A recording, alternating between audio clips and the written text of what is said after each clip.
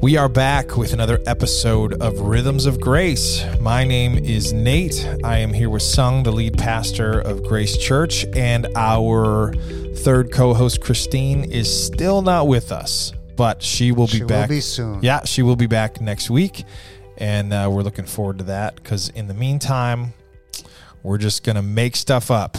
No. Well, we did cover some parts of last week, what I wanted to talk about this week. Okay. But that's okay. We'll put that in there, but there is an aspect of discernment that I don't know how often gets talked about, but really is an important aspect of that, which is whenever you're trying to make a decision, there's always an aspect of waiting. Yeah. Yeah.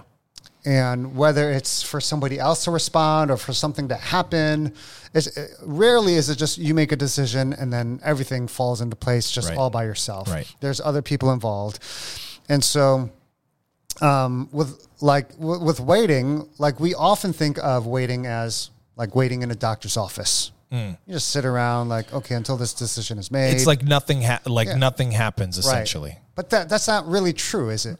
Well, it shouldn't be. I do think that sometimes people do that. I do think sometimes people say in anticipation of a decision, like everything stops. Yeah. You know what I Yep. mean? And that's not necessarily the best way to go about decision making or discernment. Yeah.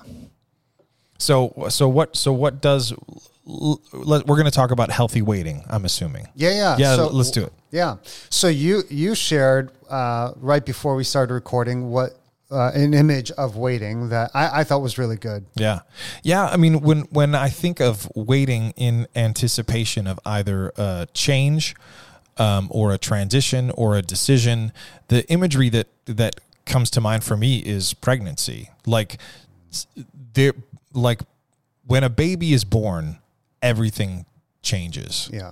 But that doesn't mean that the 9 months leading up to that baby being born, you're not doing anything, right? Both a woman physically is obviously undergoing a tremendous amount of physical changes that need to be accounted for.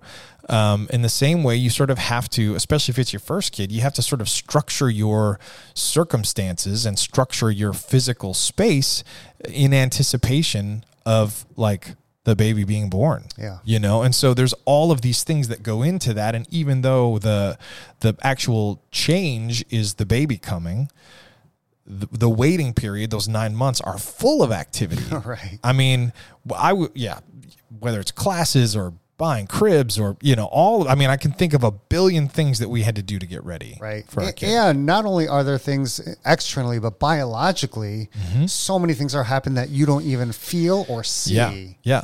But still also need your care and attention. Yeah. Nutrition is so critical, in those early stages. So there's still something that needs to be done even as you're waiting. Mm-hmm.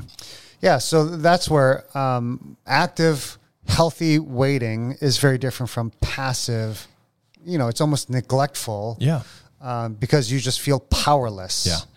And so, in fact, I have a friend who recently retired, and in anticipation of retiring, he called a number of friends who had already retired.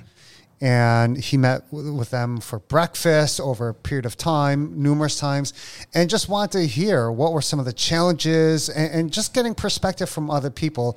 And so he could have easily just been like, well, I'm just going to coast. Yeah. I got 3 months till I retire. Right. Why? But and this was really great. He actually said to me, Sung, I don't want to be a lame duck. I want to remain active. I want to be involved in my work and in my role up until the very end. And so, which is a rare thing. It is. And in the meantime, even before he actually retired, he had all these conversations. And so I talked to him before he retired, and he's telling me all these lessons that he's learned. And so again, it's not just this, here I am. I'll just kind of go into the office, do my thing, put in my hours, and then I'm done. Yeah. There was a leaning forward. Yeah. That I came away with a lot of lessons. One of which is that he did, and I think, and I'll speak for myself. I think it's really good, and it's hard for me. It is in waiting, in active, healthy waiting.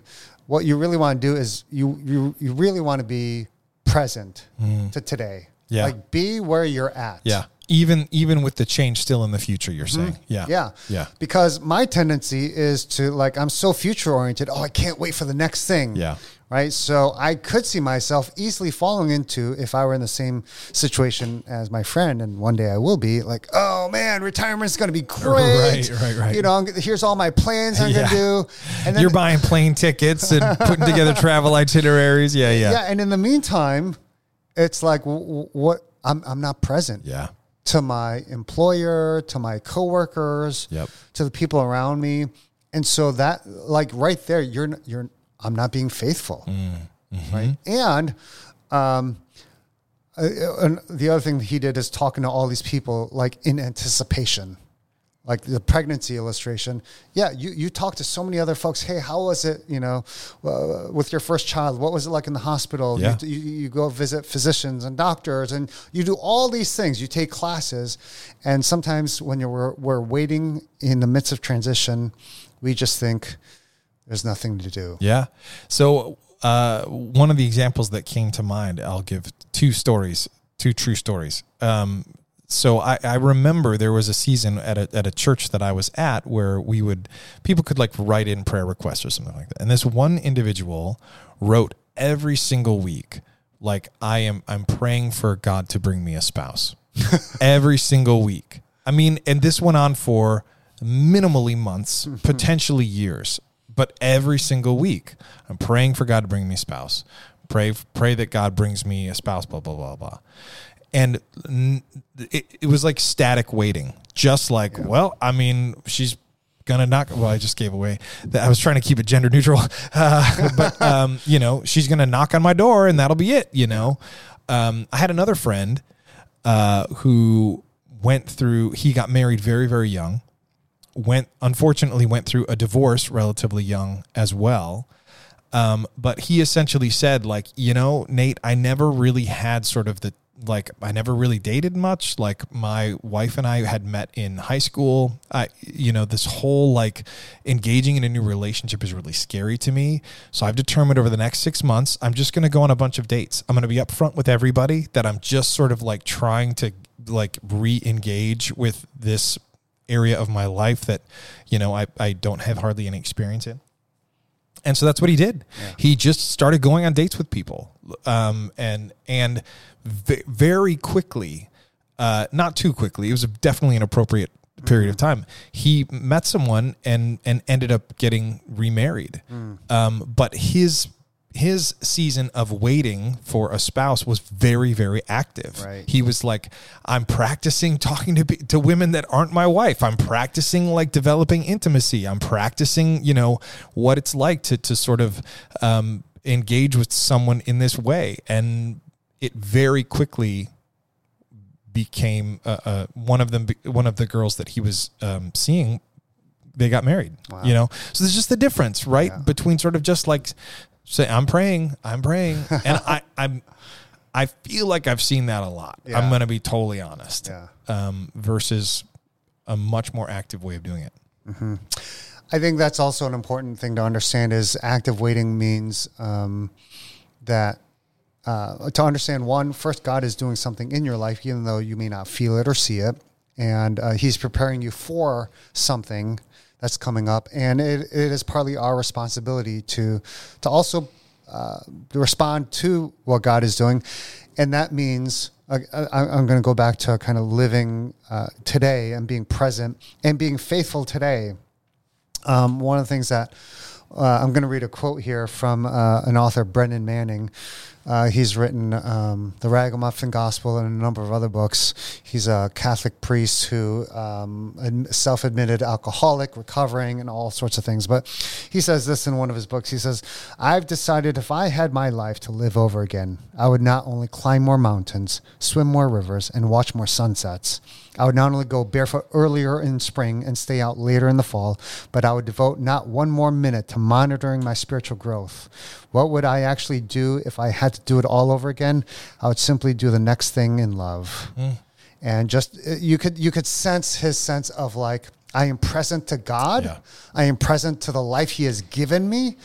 And again, that doesn't negate the wisdom of planning and preparing. Right. But again, I think, again, I'll speak for myself. I can skip that sometimes. Mm-hmm. And so active waiting is like your friend, like, yeah, you know what? I'm not just going to wait till somebody knocks on my door. Yeah. I'm going to trust God, and I'm going to go on these dates. Yeah. I'm going to, whatever that looks like. And so I think that's a better way to think about waiting.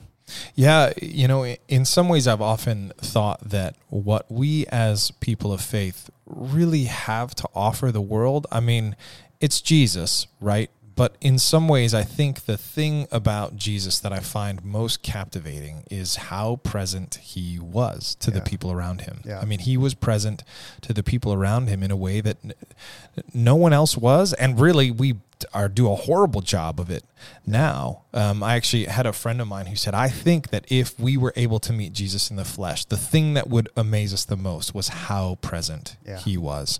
And I think that that's the gift that we have to bring, you know, and we let it go for different reasons, right? You're sort of like visionary and you're excited about new ideas in the future. For me, my list of responsibilities can feel so long that I'm thinking about like, what do I have to do as soon as I'm done with this? But both of those things take us out of the present, right? And that really does a disservice to the people around us. But I also think that it is sacrificing one of the greatest gifts that people of faith have been given to bring to the world and the people around them. Yeah. How many times, and parents, you all can relate to this, you're with your kids and you're not present because you're on the phone or you're doing something else. Or you're too tired from whatever you were doing before. Yeah. And then going back to that Brennan Manning quote, right? Like, what would it look like to be like, if I had to do my life over again, right? And you and I have experienced this. Our kids grow up so fast. Oh, man. And then those are the moments you realize, man, if I could go back and be more present, that's the very thing that we're sacrificing when we give that up. And so in the midst of waiting, that's one thing. Just be present. And it sometimes it can feel counterintuitive, right? Like in order to prepare for the future, you must be fully present in the now. Like that can feel counterintuitive, but at least, and I'm not that old, but from my current, I look back and I'm like, oh my goodness, more time being present in the moment would have better prepared me for almost everything that came in my life. You know, that's the truth of it. We're gonna talk about regret later. That's gonna be one. I mean, it is for real. You know, so yeah, present in the moment is. I don't want to say ironically, because in some ways it feels like one of those greater mysteries. You know, where it's like being in the present is one of the best ways to prepare for the future that God is bringing you. Yeah. What do you do in times of waiting? What do I do?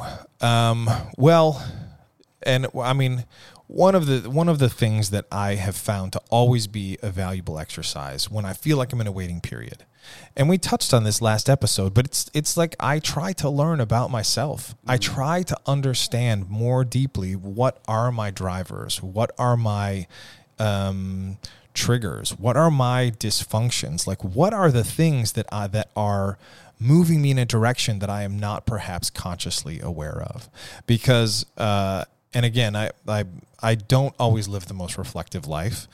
I can find myself down a path and sort of be like, how the heck did I get here? Right? Like a bunch of things must have happened, but oh my goodness, why am I so unbelievably anxious? Or why is my temper so short? Or even, why do I find myself feeling so much joy and peace right now? Sometimes I don't even know where those come from, you know?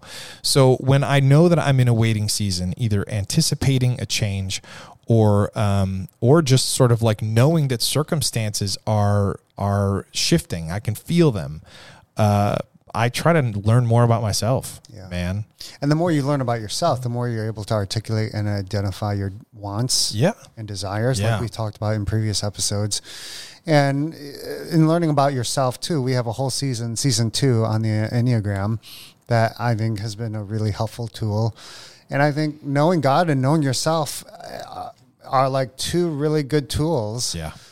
While you're waiting, I've had people tell me after, let's say, a relational breakup, saying, "Well, I'm not jumping to the next relationship. I'm taking time to really." They will say like, work on myself, but that also means understanding a deeper level of who you are, of examining even the previous relationship and going, what were the things that triggered me? Why did I act that way or not act that way? Yeah. And so that's what it means, is to come to a deeper understanding of yourself. And when you do that, you come to a deeper understanding of who God is as well too.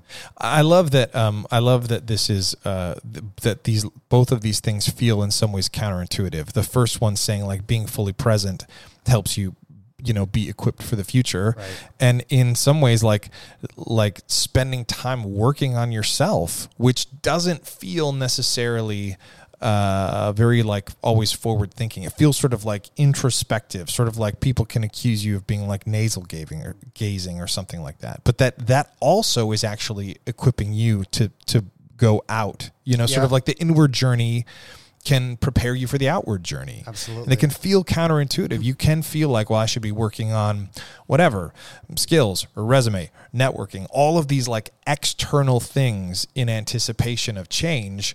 And ironically, or we'll call it, sort of like the mystery of life, is that the opposite can be true. Looking in can actually be the most effective thing you can do. Right. And that is the area that is most neglected. I would even say within like Western Christianity, right? It's all about externals. And until you go on the inner journey, there is no journey. Yeah. It's just a facade. It's a show. Yep. And so that's actually the harder work. And I've talked about this. We've talked about this in previous episodes too. Like, how hard it is. It's like when you're trying to spend time with God, and one of the hardest parts of my daily routine is to clear the deck, not only in my heart and soul, but in my mind. Yeah. Right. And just to be with God and be with myself. Yeah. Because my first impulse is, what do I need to do? Who do I need to see? Yeah. And so this inner journey, and there's a number of resources and books and apps that we could talk about, but that is so vital to any transition. And maybe the reason why God has you in this waiting period is because he wants to do that inner work in you. Absolutely. Absolutely. One of the things that I've enjoyed the most about my transition from life working at the church to primarily working, on our family farm / homestead, is the amount of silence that I live in day to day. And I find that even when I'm driving, I don't really want to listen to the radio anymore. Like I'm just like, the more that I experience good silence, right? The more I feel the benefit of it and the more I crave it. I often work, most of my day without sounds other than the work that I'm doing, whether I'm in the blacksmith shop or whether I'm, working with the animals or putting up fences. It's just sort of like the noise of what I'm doing. And I have found that quietness of mind as being really helpful in some of the self-knowledge that I feel like I've gained, and even in my ability to sort of understand what I think God is doing in me. Yeah. But man, that's hard to find, right? It is. When you have your phone in your pocket, or some of us have work that is you just have to learn where you can find those moments. Right. And I think that's important. How do you find cracks in your day? Yeah. It was just a crack in Moses' day where he saw the burning bush. Yeah. And so it is possible. You don't have to be a homesteader. Yeah. Right. But you should be. No. And I think that's a paradox. And we've been talking about that all along, right? Like you need to do the inward journey. Yeah. You need to have silence if you're going to go on the outward journey. I would say, honestly, I think we spend so much time in our cars. I think that's an underutilized window where you can experience or live into silence in a new way. The car we almost never what's it called? Single task in the car. There's always, we're talking on our phones, or we're listening to the radio, or listening to all good things. Yeah. But when times of silence are so precious and so few and far between, it might be better to have that be a discipline, whether it's like just maybe it's on your way home from work or your way to or somewhere in there, create a rhythm of silence. Yeah, absolutely. That's exactly my commute to the office from home. It's about 7 minutes. Okay. But that's where each morning I intercede for people. Yeah. My family, my parents, my in-laws. I pray for spiritual leaders. I pray for you. I continue to pray for you, even though you're not on staff and your family. I pray for world events, and I pray for, those who I know who are struggling, and I pray for myself. I mean, and admittedly, even before halfway through the journey, my mind wanders. Sure. Right? Sure. I'm like, oh, wait, what was the last thing I was praying for? But again, like, it's 7 minutes. Yeah. It's not even that long. Right. But and so just to affirm, like that can become your sanctuary. Yeah, yeah. I mean, we're a little bit off, but I just want to share one other thing that I've started doing that again came out of finding silence, which is that I have started.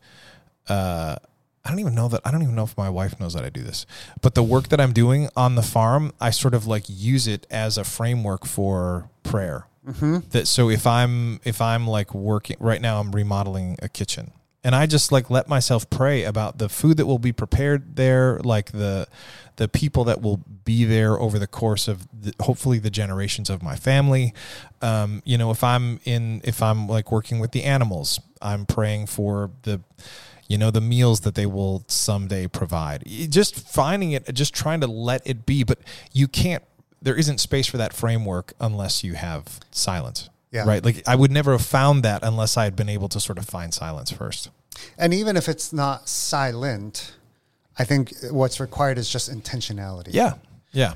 Because I thought you were going to go somewhere else, but closely related to that, there are moments when I have frameworks of different routines where I think, so for example, when I shower at night, it is a time of cleansing and repentance, like inner cleansing, right?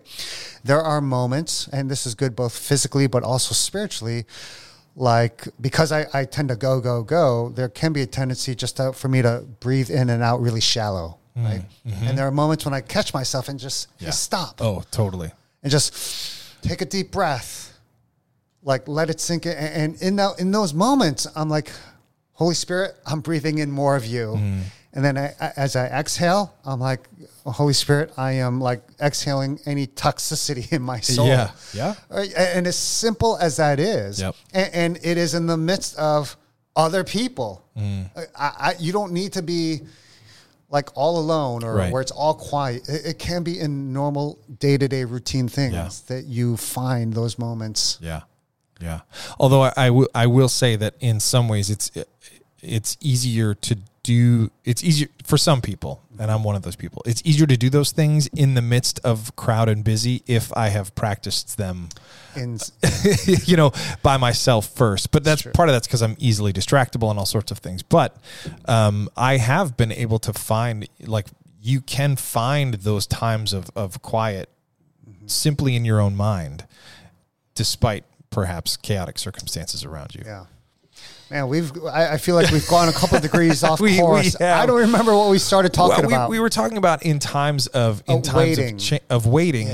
Like learning about yourself. That's right. Like the inward journey helps prepare you for the outward journey. Yeah. Yeah. That's where we went. I think one other thing that you could do, especially in times of waiting, is and this is what we touched upon a little bit last episode, but really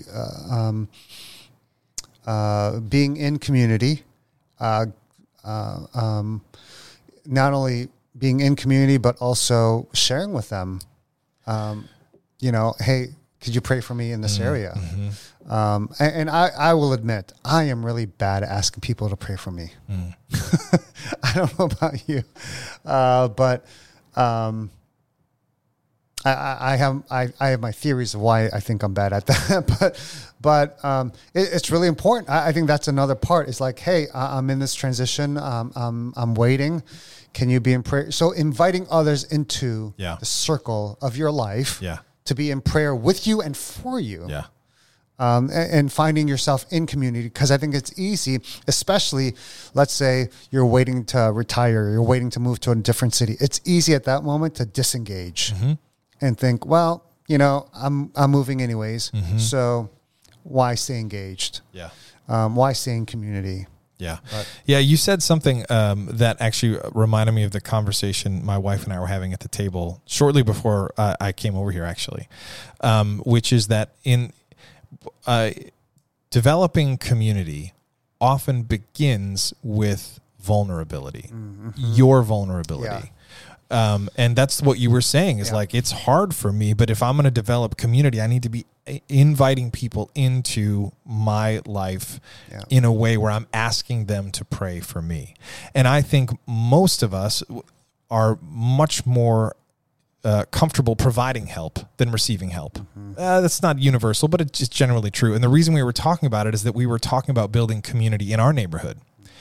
And people don't live in rural areas unless they have a strong sort of independent streak, And most of my neighbors are super willing to help and extremely hesitant to accept help. Yeah. And so what we were talking about today at the table was, I think developing community looks like me learning to ask for help, because that's how those relationships are going to grow. And at some point my neighbors might need help. They're far more likely to ask me if they've already been helping me. So again, it's like this weird thing. And you're talking about it in terms of prayer, in terms of saying, I have to be the one who is willing to sort of be vulnerable first. And I have a strong independent. I don't want to ask my neighbors for help. I don't. I really, really don't. Right.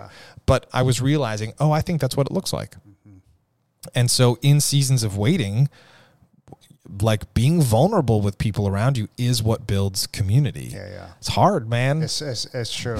Right? Like, for example, like I'm not going to be in the next episode because, here's a good example, and it's not even that vulnerable, but just to show how much I struggle with this. So I take off for 2 weeks. I'm going to be visiting some missional partners and missionaries out in Nepal and Thailand for the next 2 weeks. So that's why I won't be on the podcast episode. But Dave, one of our pastors, was like, "Hey, Sung, can you share a prayer request so that we could share that at all of our locations? Because you're going to be meeting with one of the church planters we support, and we recently helped buy him a motorbike and help build him a small church building so his church can, they're just packed in his house right now. So I'm going to be there to be part of his ordination and dedicate the building. Then there's a Christian organization called Destiny Rescue that helps young people leave sex trafficking. I'm meeting with a founder there in Bangkok. So I'm meeting with like a couple of significant missional partners of our church. And you don't want to float a prayer request? No. And Dave's like, "Hey, can you do this?" I'm like, duh, like, yes, of course, right? But it was not my default response. And oftentimes when people ask me, "Hey, what can I be praying for you?" I'm like, I don't say this, but inside I'm like, no, I'm good. Yeah. Right? Yeah. Which is like the height of arrogance and self-sufficiency. Sure. And so even with the trip, I'm like, well, and again, like, I know the irony of what this will sound like, but I'm like, I don't need prayer for that. Right. But I do. Yeah. Desperately. It's got to be bathed in prayer. And again, like, it's so hard. Yeah. And so in other ways, it's like, and like you were saying, people have different reasons for not being vulnerable or not inviting people into community. And I think that's a really good point of like, when you feel most vulnerable because you're, let's say, in the midst of a decision, that's oftentimes when people clamp up and they're the least vulnerable. Yeah. When they're going through a hard time, that's when they don't want to share with people because, like, oh, then people will see I'm like, Right. I'm struggling with depression, or I got this issue or that issue. And again, I still struggle with that. Mm-hmm. Yeah, I think that's a great. Way to continue to actively wait. Just lean into community, practice vulnerability. And again, it's one of those things, and there have been several things like this that we've talked about, where it's like you can take baby steps. Take baby steps in the waiting periods. That when things get tough, it's not like you're taking your first step into vulnerability. Yeah, good stuff. So if you're listening to this podcast episode, I am probably out there right now. So please be praying for me. I desperately need it. That was great, Sung. I'm so proud of you. Baby steps, baby steps. Right. Any other thoughts on actively waiting that come to your mind as we talk about what it looks like to be in that season? Not really. I mean, we talked about. Let's do a recap. Yeah, what did we talk about? We talked about. Oh my gosh, this is so bad. We literally. It was just a couple minutes ago. We talked about be present. Be present today, and That's be faithful. Right. That's right. Know yourself better, and then lean into community. Yeah, invite people. Oh man, into community. If I could do those things well, we'll talk about regret next week. I can't wait to, even though I won't be here, man. I can't wait to Can you please share a bit of your list of regrets? In the next episode. You want me to list them now? No. Oh, I'm just saying. Hey, can you? I will have lots of regrets to share. Don't worry. I'll start making a list. Oh boy. Well, if you want to hear my laundry list of lifetime regrets, check us out next week. Thanks so much for making it to the end of this episode. We hope that you will continue to join us here on Rhythms of Grace.